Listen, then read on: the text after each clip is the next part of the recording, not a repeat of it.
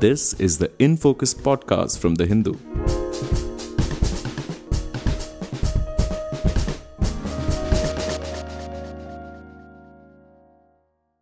Hello and welcome to another edition of the In Focus podcast. I am your host D. Sampath. The National Education Policy 2020 or NEP 2020 as it's called, among other things, has also envisaged what is being called assessment reform, that is changing the way school students are assessed. With this objective in mind, it has recommended setting up a centralized national level assessment regulator called PARAKH, PARAKH, which stands for Performance Assessment, Review and Analysis of Knowledge for Holistic Development. The government invited international consultants to bid for a contract to help set up PARAKH, and now three global non-profits, Educational Testing Services or ETS as it's known, American Institutes for Research AIR, and the Australian Council for Educational Research ACER, have expressed interest in taking this up. So how will having a centralized assessment regulator change the way assessments are done in India today? Why are we seeking the help of foreign non-profits for setting up PARAKH? Don't we have the same kind of expertise in India? And how will something like PARAKH help secure better educational outcomes for our students? We explore all these questions in some detail in this episode of the InFocus podcast. And our guest today is Dr. Maya John, who teaches history at Jesus and Mary College, Delhi University. Maya, thank you so much for joining us. Thank you. Maya, to start with, can you just give us an overview of the reasons which the NEP 2020 offers for setting up a centralized examination regulator? Why do we need it? It's a very good and important question. I would start by saying that this proposal of having a centralized examination regulator is part of a larger ecosystem of policy making under the NEP. We have the NEP constantly playing on, the rhetoric of doing away with rote learning, breeding critical thinking, standardized assessment to track progress in learning, as well as the, NEP's, the new education policy's promotion of a centralized examination regulator, all of which need to be seen in the context of a certain reality, a certain prevailing reality in India. One aspect of this reality is the larger policy thrust towards promoting what is known as multiple pathways of learning, while another aspect of the reality is the country's federal structure and the prevailing educational inequalities within this federal structure in terms of different kinds of schools and school boards in existence. Now, within the federal structure, education as a subject lies within the concurrent list. On the ground, this has reproduced a very typical scenario that many of us are aware of. That is the existence within the different states of a sizable number of government schools that are affiliated generally to the state boards. And simultaneously, there is the existence of an array of, private schools and a few premier centrally funded government schools like Kendra Vidyalayas, Navodaya, Sainik schools, etc., which are affiliated to the national boards like CBSE and ICSE, whose syllabus, like CBSE syllabus, is closely structured by the NCERT. The NCERT is the same body under which the proposed examination regulator that PARAKH is hinting at will be functioning under as an arm of the NCERT. So this situation has, already been breeding a very curious condition where students coming out of multiple school boards with varying syllabi and varying assessment patterns are subsequently competing for admission. It's like a musical chairs over limited resources, limited seats in the premier centrally funded universities like Delhi University, Jawaharlal Nehru University, Jamia, BHU, etc. Now, this situation has bred certain problems, especially around the time of admissions. In a place like Delhi University, a centrally funded university, we've seen that, these popular courses, for example, the political science honors course, in the last academic session, 21-22, in, top colleges of DU, like Hindu College, saw, 140 admissions happening in the course. And a breakup of, who got those seats showed that out of those 140 seats in political science honors, 120 came from a particular board, the Kerala board, and a few, I think three came from Rajasthan, one from Haryana, etc. And, precisely when we went into the CUET, the Common University Entrance Test format from this year onwards, if you look at the same course, a very popular course, political science, and what the admission pattern has been, in the same college, top level college, Hindu college, we've seen a change where out of, the 59 students who've taken admission under the first list, only one is from, the regional board, that is a Kerala board. So, of course, this is a very interesting phenomena, and the students who have currently taken admission under this very popular course in North Campus Hindu College are coming from actually the national board, that is CBSE. So we are seeing now, earlier there was a different disbalance, and now in the new system under CUET, it's the CBSE disbalance that has come into play. Maya, let me stop you there. What is the reason for this disproportionate representation of CBSE students under CUET?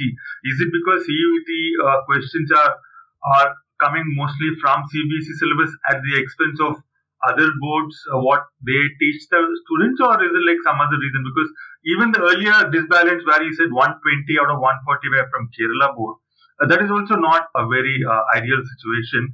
And here where you have like mostly everybody coming from CBSE under CUET is also not ideal. So, what is the reason for this CUET? Which is supposed to, see, when we did a podcast on CUET some time back, and one of the logics behind CUET was that to sort of eliminate the disparity and the lack of equivalence between different boards. Now, in the name of that, CUET was brought in, and now you are saying that most students under CUET are from CBSE board, and other boards are not getting adequate representation. Exactly. So it is a disbalance, and you rightly picked on this point. And this is because what has happened is that students coming out of the regional boards, the state boards, have different content in their school textbooks. And they had to prepare separately for the CUET, the Common University Entrance Test, whose syllabus and content was largely taken from, the CBSE, the National Board, material. So it meant separate hard work for a lot of students coming out of state boards. And this is, of course, translated into, a situation where, the CBSE students who already have been studying this syllabus, in their 10th, 11th, 12th, have the, advantage in the CUET exam. So, given this advantage in CUET, for example, for CBSE students, and the fact, as you correctly said, state board students have to do extra work to understand the syllabus of CBSE for the CUET. Does this mean that wouldn't it encourage, if I was a parent of a state board student, would it encourage more and more parents in state boards to sort of migrate their students to CBSE schools? See, Sampath, here again, that larger prevailing reality of Indian education comes in. At the level of various states, which are the schools which are offering the CBSE? It is largely the private schools, and it's the government schools which offer the state board. So if there is, an economic a limitation of a particular household, they're not going to be able to, shift or make this transition from state board to, the national boards like CBSE that easily, because it means then paying up for private school fees. And many households in India just cannot afford that. So obviously that is precisely where the exclusion is going to increase. And many of us, in the field of education are already seeing CUET as a problem. And similarly, we see PARAKH is also going to pose a problem, and it doesn't actually address the deeper inequalities that exist within schooling system and overall in terms of education.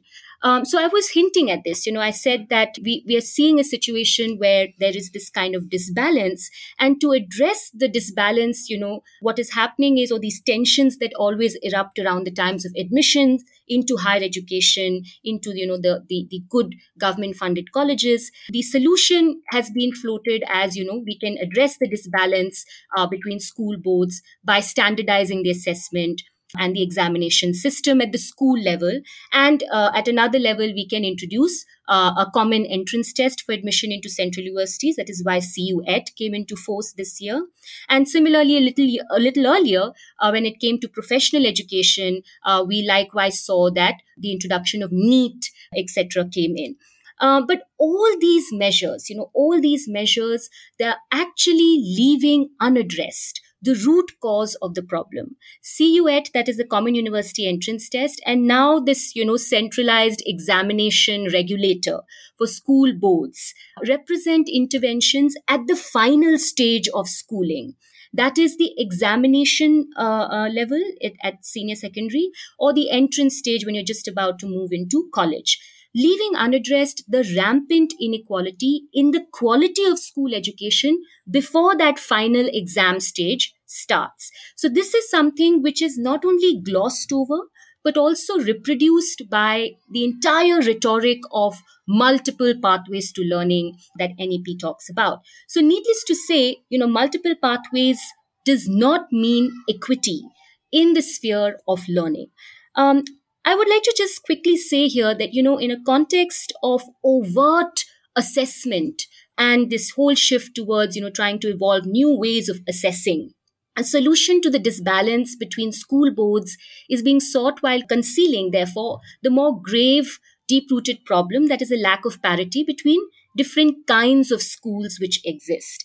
The divide in the learning experience and the opportunities across government schools affiliated to state boards and private schools affiliated to national boards is hardly going to be addressed with the imposition of a single regulator. Maya, just to interrupt you. So, are you saying that there are no private schools which are affiliated to state boards?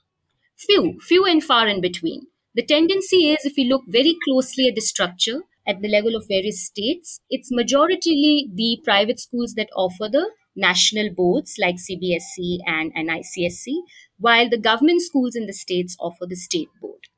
I also felt that another key reason why the NEP proposed, this centralized regulator for examinations is also, because the current ruling regime is also very actively trying to control the content or what is imparted in the name of school education. And here in particular, I'd like to draw attention to, the promotion of industry-related education, which is a pet demand, a key demand of the business lobby in India that has been, consciously looking for creation of a multi-skilled workforce so as to escape the costs of on-the-job training themselves. So this is also one way in which you set certain standardized parameters for assessment. So slowly you also shape the syllabi and bring in, more industry-related, skill kind of education into the syllabus. And so, what we're seeing is this very interesting tension, a dichotomy between, knowledge being diluted, good, true, learning in knowledge versus, more market-oriented skills and education being driven more by market-oriented skills, that becoming the purpose of education. So, these are the kind of trends that actually PARAKH is, reflecting and it's a part of. Right. When you began giving a response to my question, you began by saying that the NEP 2020 talks about things like the problems with rote learning and the importance of generating critical thinking and so on. And you said you characterize these references as rhetoric. Now, are they just rhetoric, or would you also agree that there are actually problems in the way student assessments are conducted in India at present, which do tend to prioritize memory and rote learning? I see that these problems that are being flagged in the policy documents, it's there. I mean, in many ways they're being correctly identified as problems, but the solutions being floated are actually where you see the where the regime, where the educational bureaucracy is actually making a huge blunder. The solutions being offered to these problems of learning are actually what we need to identify as being very, very problematic. The point is that tests and examination oriented assessment is of course a very big problem, and most of these tests and examination oriented assessment now, which is taking the form of what we call these objective type of questions, MCQs, etc., they're really reducing things to just testing memory, power of recall, and textual reproduction, basically leading up to rote learning.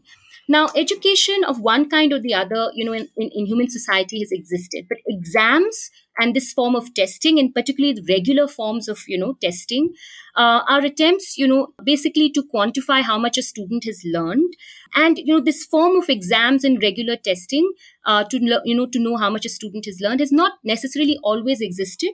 The practice of requiring frequent exams, many of us, feel that this is actually a very recent innovation, particularly these forms of testing such as, MCQs, multiple choice questions, etc.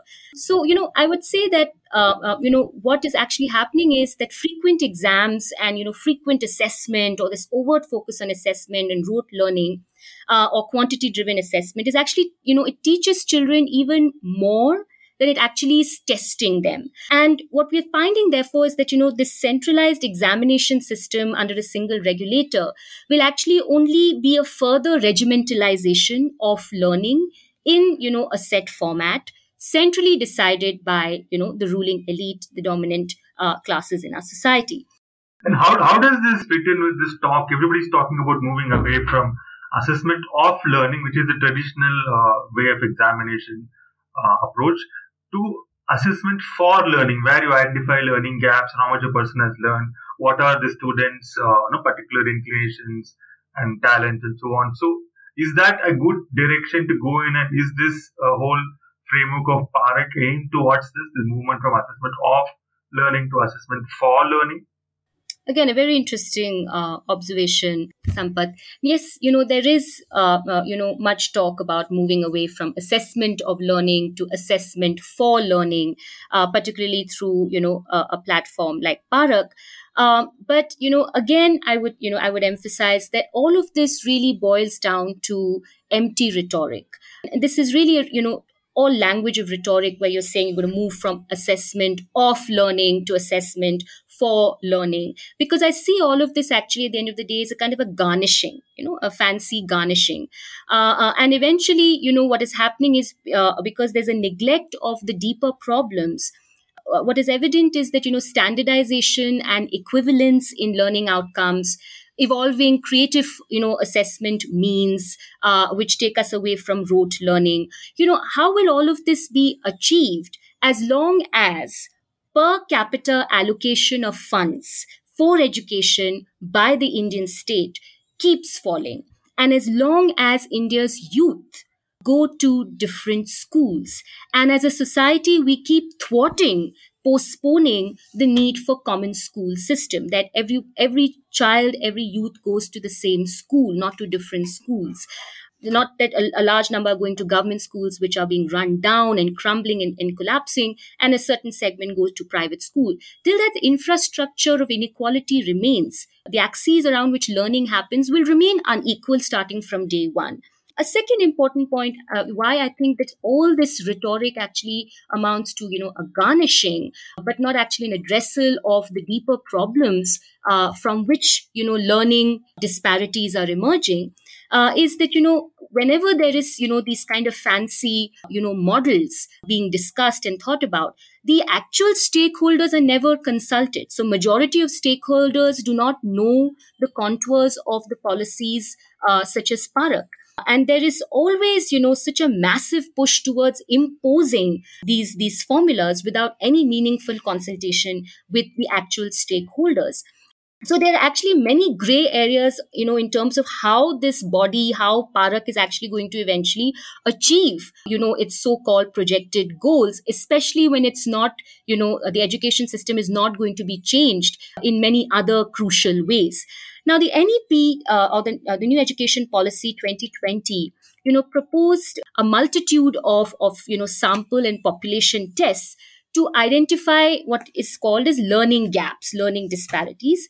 Now, in turn, identifying and addressing these gaps, learning gaps, is one of the key agendas of PARAKH. Now, we can expect this process involving testing of learning gaps to translate into the promotion of certain kinds of new assessment methods that facilitate the exercise of choice by learners on how they would like to be assessed. And in such a context, we can identify that, tendentially, private schools catering to relatively well-off students to filter in and eventually generalize as the norm the use of online submissions or extensive use of online, proof of their learning, such as making videos, these PPTs, etc., as proof that, that the student is learning and taking back something, and as a tool for fostering what we also see in the policy documents, peer-to-peer learning. Now, will such shift, towards these forms of assessing students using the online mode and etc., will, such shifts towards enhanced, expenditure, are they really going to be something that students trapped in government schools are easily going to be able to adopt? So, these core problems along the lines of division of, as I keep saying, India's youth going to different schools is not going to be addressed, and therefore the learning gaps and inequalities will persist. I would say, lastly, that such shifts towards that we're seeing the government spend a lot of money on developing assessment infrastructure, especially spending so much money on assessment infrastructure, which is divorced from the realities of, the larger shrinking of state funding for its own government schools, pathetic teaching infrastructure, and the prevailing educational inequalities and hierarchies along lines of class, caste, gender, region. How are these kind of realities, until they're not addressed, how are they going to in any ways help our schooling system improve, or to come up with innovative ways of filling or addressing learning gaps? Speaking of these socio-economic disparities, Maya, I mean, one of the things which we find in this PARAKH document is that it is supposed to conduct the future National Achievement Surveys, NAS surveys, and review all aspects of design and conduct of previous NAS exercises and identify areas of improvement. Now, you spoke about the need to be sort of in touch with the ground realities of disparities in learning outcomes. And I would imagine NAS is actually a very comprehensive survey, as you would know. It produces a great deal of data on precisely these socioeconomic factors behind learning disparities. So, can you just explain who conducts NAS now? What are its current shortcomings? Because I think it's doing a good job. And how will PARAKH make it different when PARAKH takes over the conduct of future national achievement surveys? So it's a very good survey. It's a rich survey, and it is conducted presently by the Department of School Education and Literacy, Ministry of Education, the Government of India. And it does, as you rightly pointed out, it does collect pretty comprehensive, structured feedback on student learning levels at the district level, at the state level, and at the national levels.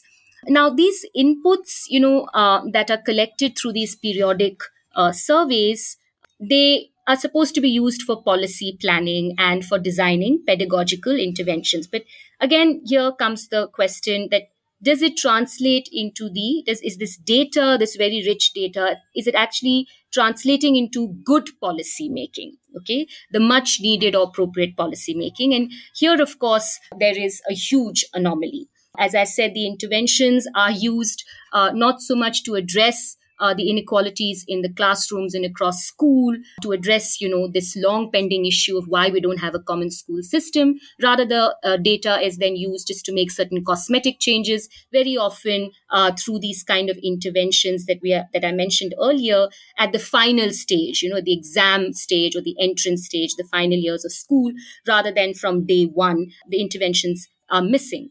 I would, add on and say that, the NAS, whatever, information it is providing, the point is that, of course, we can say that the data is not adequately being used for required policy, in the sense that when the data is showing certain inequalities, around the lines of caste or gender, why is it that in current times we are seeing that despite such kind of very clear-cut, information about inequality and how it needs to be addressed is being, collected by the government, why is it not translating into the creation of more public funded schools, government schools? Rather, what we're seeing is the merger of government schools, and in that ways, a closure of many government schools. So, that's what I'm saying. Right. So you are saying basically that the issue is not so much the quality of the data, but actually the way the data is not being used for making the appropriate policy changes. I'm sorry to rush you. We are running out of time here. I just wanted you to come in quickly on another question I've been meaning to ask actually. So when we are, for whatever reasons there might be, trying to get some kind of a centralized regulator, I'm just curious about the structure. So this PARAKH is supposed to be a constituent body of the NCERT, and it's going to have international consultants who will set it up. So what exactly is going to be the structure of decision making as we make these new standards? And first of all, why do we need an international consultant? If it's a pedagogical intervention, does India lack the kind of expertise you need to design these kinds of norms and standards for assessment? Why do we need ETS and AIR and ACER for this? Again, an important, question, Sampath. I would say that, it is in fact, very problematic that we are bringing in foreign consultants to, assess and rethink our problems in school education.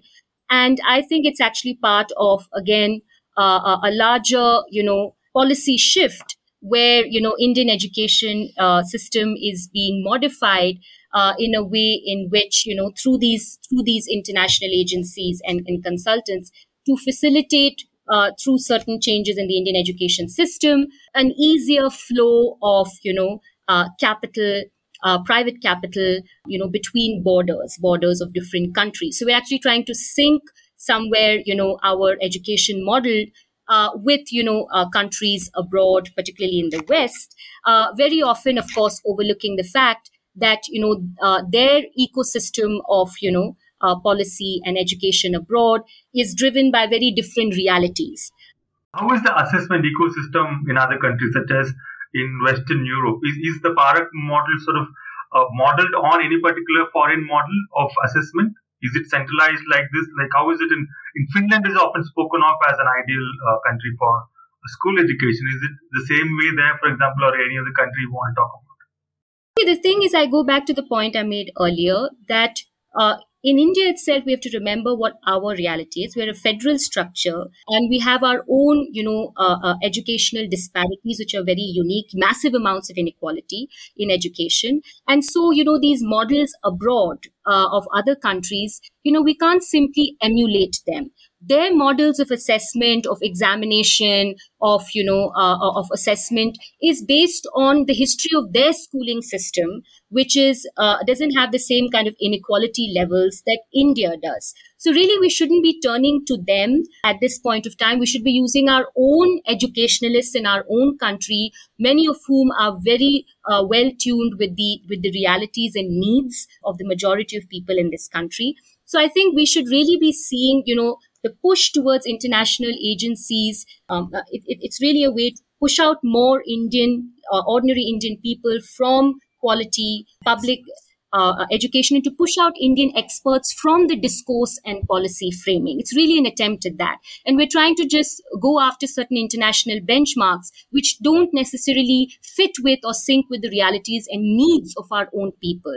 So I think this is very important.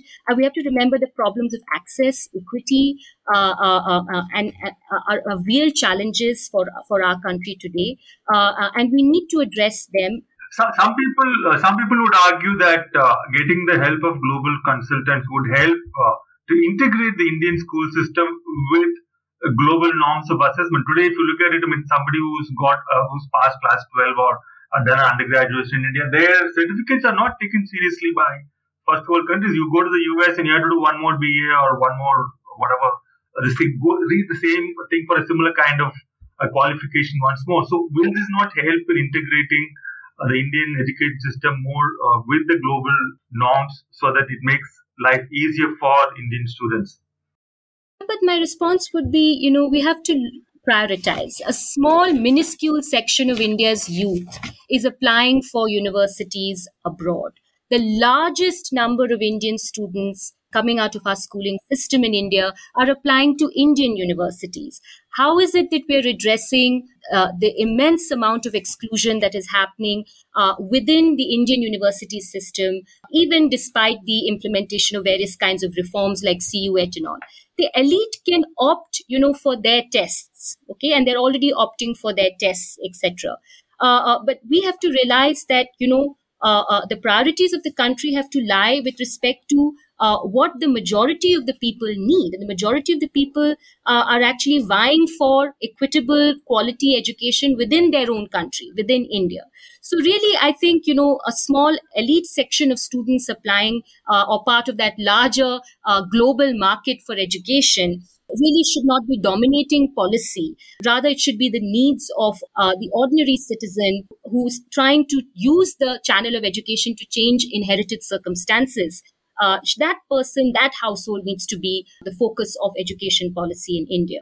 And we're not addressing that. We're definitely not addressing it by continuing to ignore common schooling. We're definitely not addressing it by perpetuating through NEP correspondence mode of education. We're seeing a burgeoning of number of students in India going for what is known as the NIOS, the National Institute of Open Schooling. And where do those children go after passing out with pathetic marks in class 12? They go into the worst private, institutions, private colleges. They go into the correspondence mode of our central universities. Right.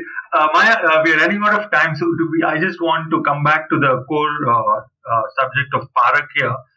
One last question before we wind up. What do you think is going to be the impact of PARAKH on the role of state education boards? Because you did mention earlier that there's going to be more and more pressure going forward on students having to learn the CBSE syllabus, even if they are actually products of the state education boards. And now with PARAKH, again coming from the center as an entity which is going to set up common norms of assessment, common examinations, etc. The disparity, and not really the disparity, the diversity of syllabus, content, learning, which we find in different state boards. What happens to those state education boards after PARAKH? Sampath, of course, the state boards will suffer. The stakeholders, namely the students that are products of state boards, will suffer. I think I flagged an interesting example in terms of what happened with Delhi University's admission process this year, where through the Common University Entrance Test, CUET, we actually saw a huge fall in the number of, students coming from regional boards being able to even get into DU. Has that whole avenue has stopped. We also can expect that the content of, state boards will suffer. It will be pushed towards a more homogeneity, matching or syncing with the national board's content of syllabi, the CBSE syllabi, for example. So, the diversity and richness of, a syllabi that is linked to local environments and local histories will all be diluted in the process of, trying to sync with the national boards, on the basis of which entrance tests, on the basis of which parameters of assessment and standardization are unfolding. So, yes, these are the immediate threats. And who will suffer? Again, the large majority of students enrolled in government schools affiliated to state boards. So would it be fair to say, just to sum up, would it be fair to say that this entire new entity which is being created with the help of global consultants, international consultants called PARAKH, which is going to be the nodal point for assessment, and as the name says, performance assessment, review and analysis of knowledge for holistic development. Would it be fair to say that this needs to be understood in terms of two axes? One is, as you rightly pointed out, the shift from a federal, diverse, regionalistic kind of a plural educational kind of a system which is broadly in place towards more of a centralization, centrally controlled, centrally determined kind of a framework on the one hand, and on the other, a shift from public towards a private schooling, because you have at the same time government or state funded schools being largely of regional boards or state boards, and the the private sector schools are largely following CBSE. So federalism to centralization and public to private, is that basically the nodal point where PARAKH comes in. We'll pass the final comments. Definitely, PARAKH is a real threat, as I said earlier, to the regional boards. PARAKH is also a real threat in terms of promoting further privatization in the school education sector. And PARAKH is definitely an intervention that comes in the final stages of education. That's the examination stage, the entrance to higher education stage, leaving unaddressed the fact that inequalities and learning gaps actually emerge and start much earlier in the school system. And what are we doing to address that? Are we also increasing the number of seats and resources in higher education, or are we just simply evolving newer ways of playing musical chairs and allowing for further exclusion? Right. So instead of investing more resources in teaching infrastructure, we are sort of spending a disproportionate amount of these limited resources and assessment infrastructure, and that's not what the country actually needs. Thank you so much, Maya. Sorry to cut you short. We are way out of time right now. Thank you so much for joining us and sharing your thoughts. Thank you so much. In Focus will be back soon with analysis of the biggest news issues. In the meantime, you can find our podcast on Spotify, Apple Podcasts, Stitcher, and other platforms. Just search for In Focus by The Hindu. We'll see you soon.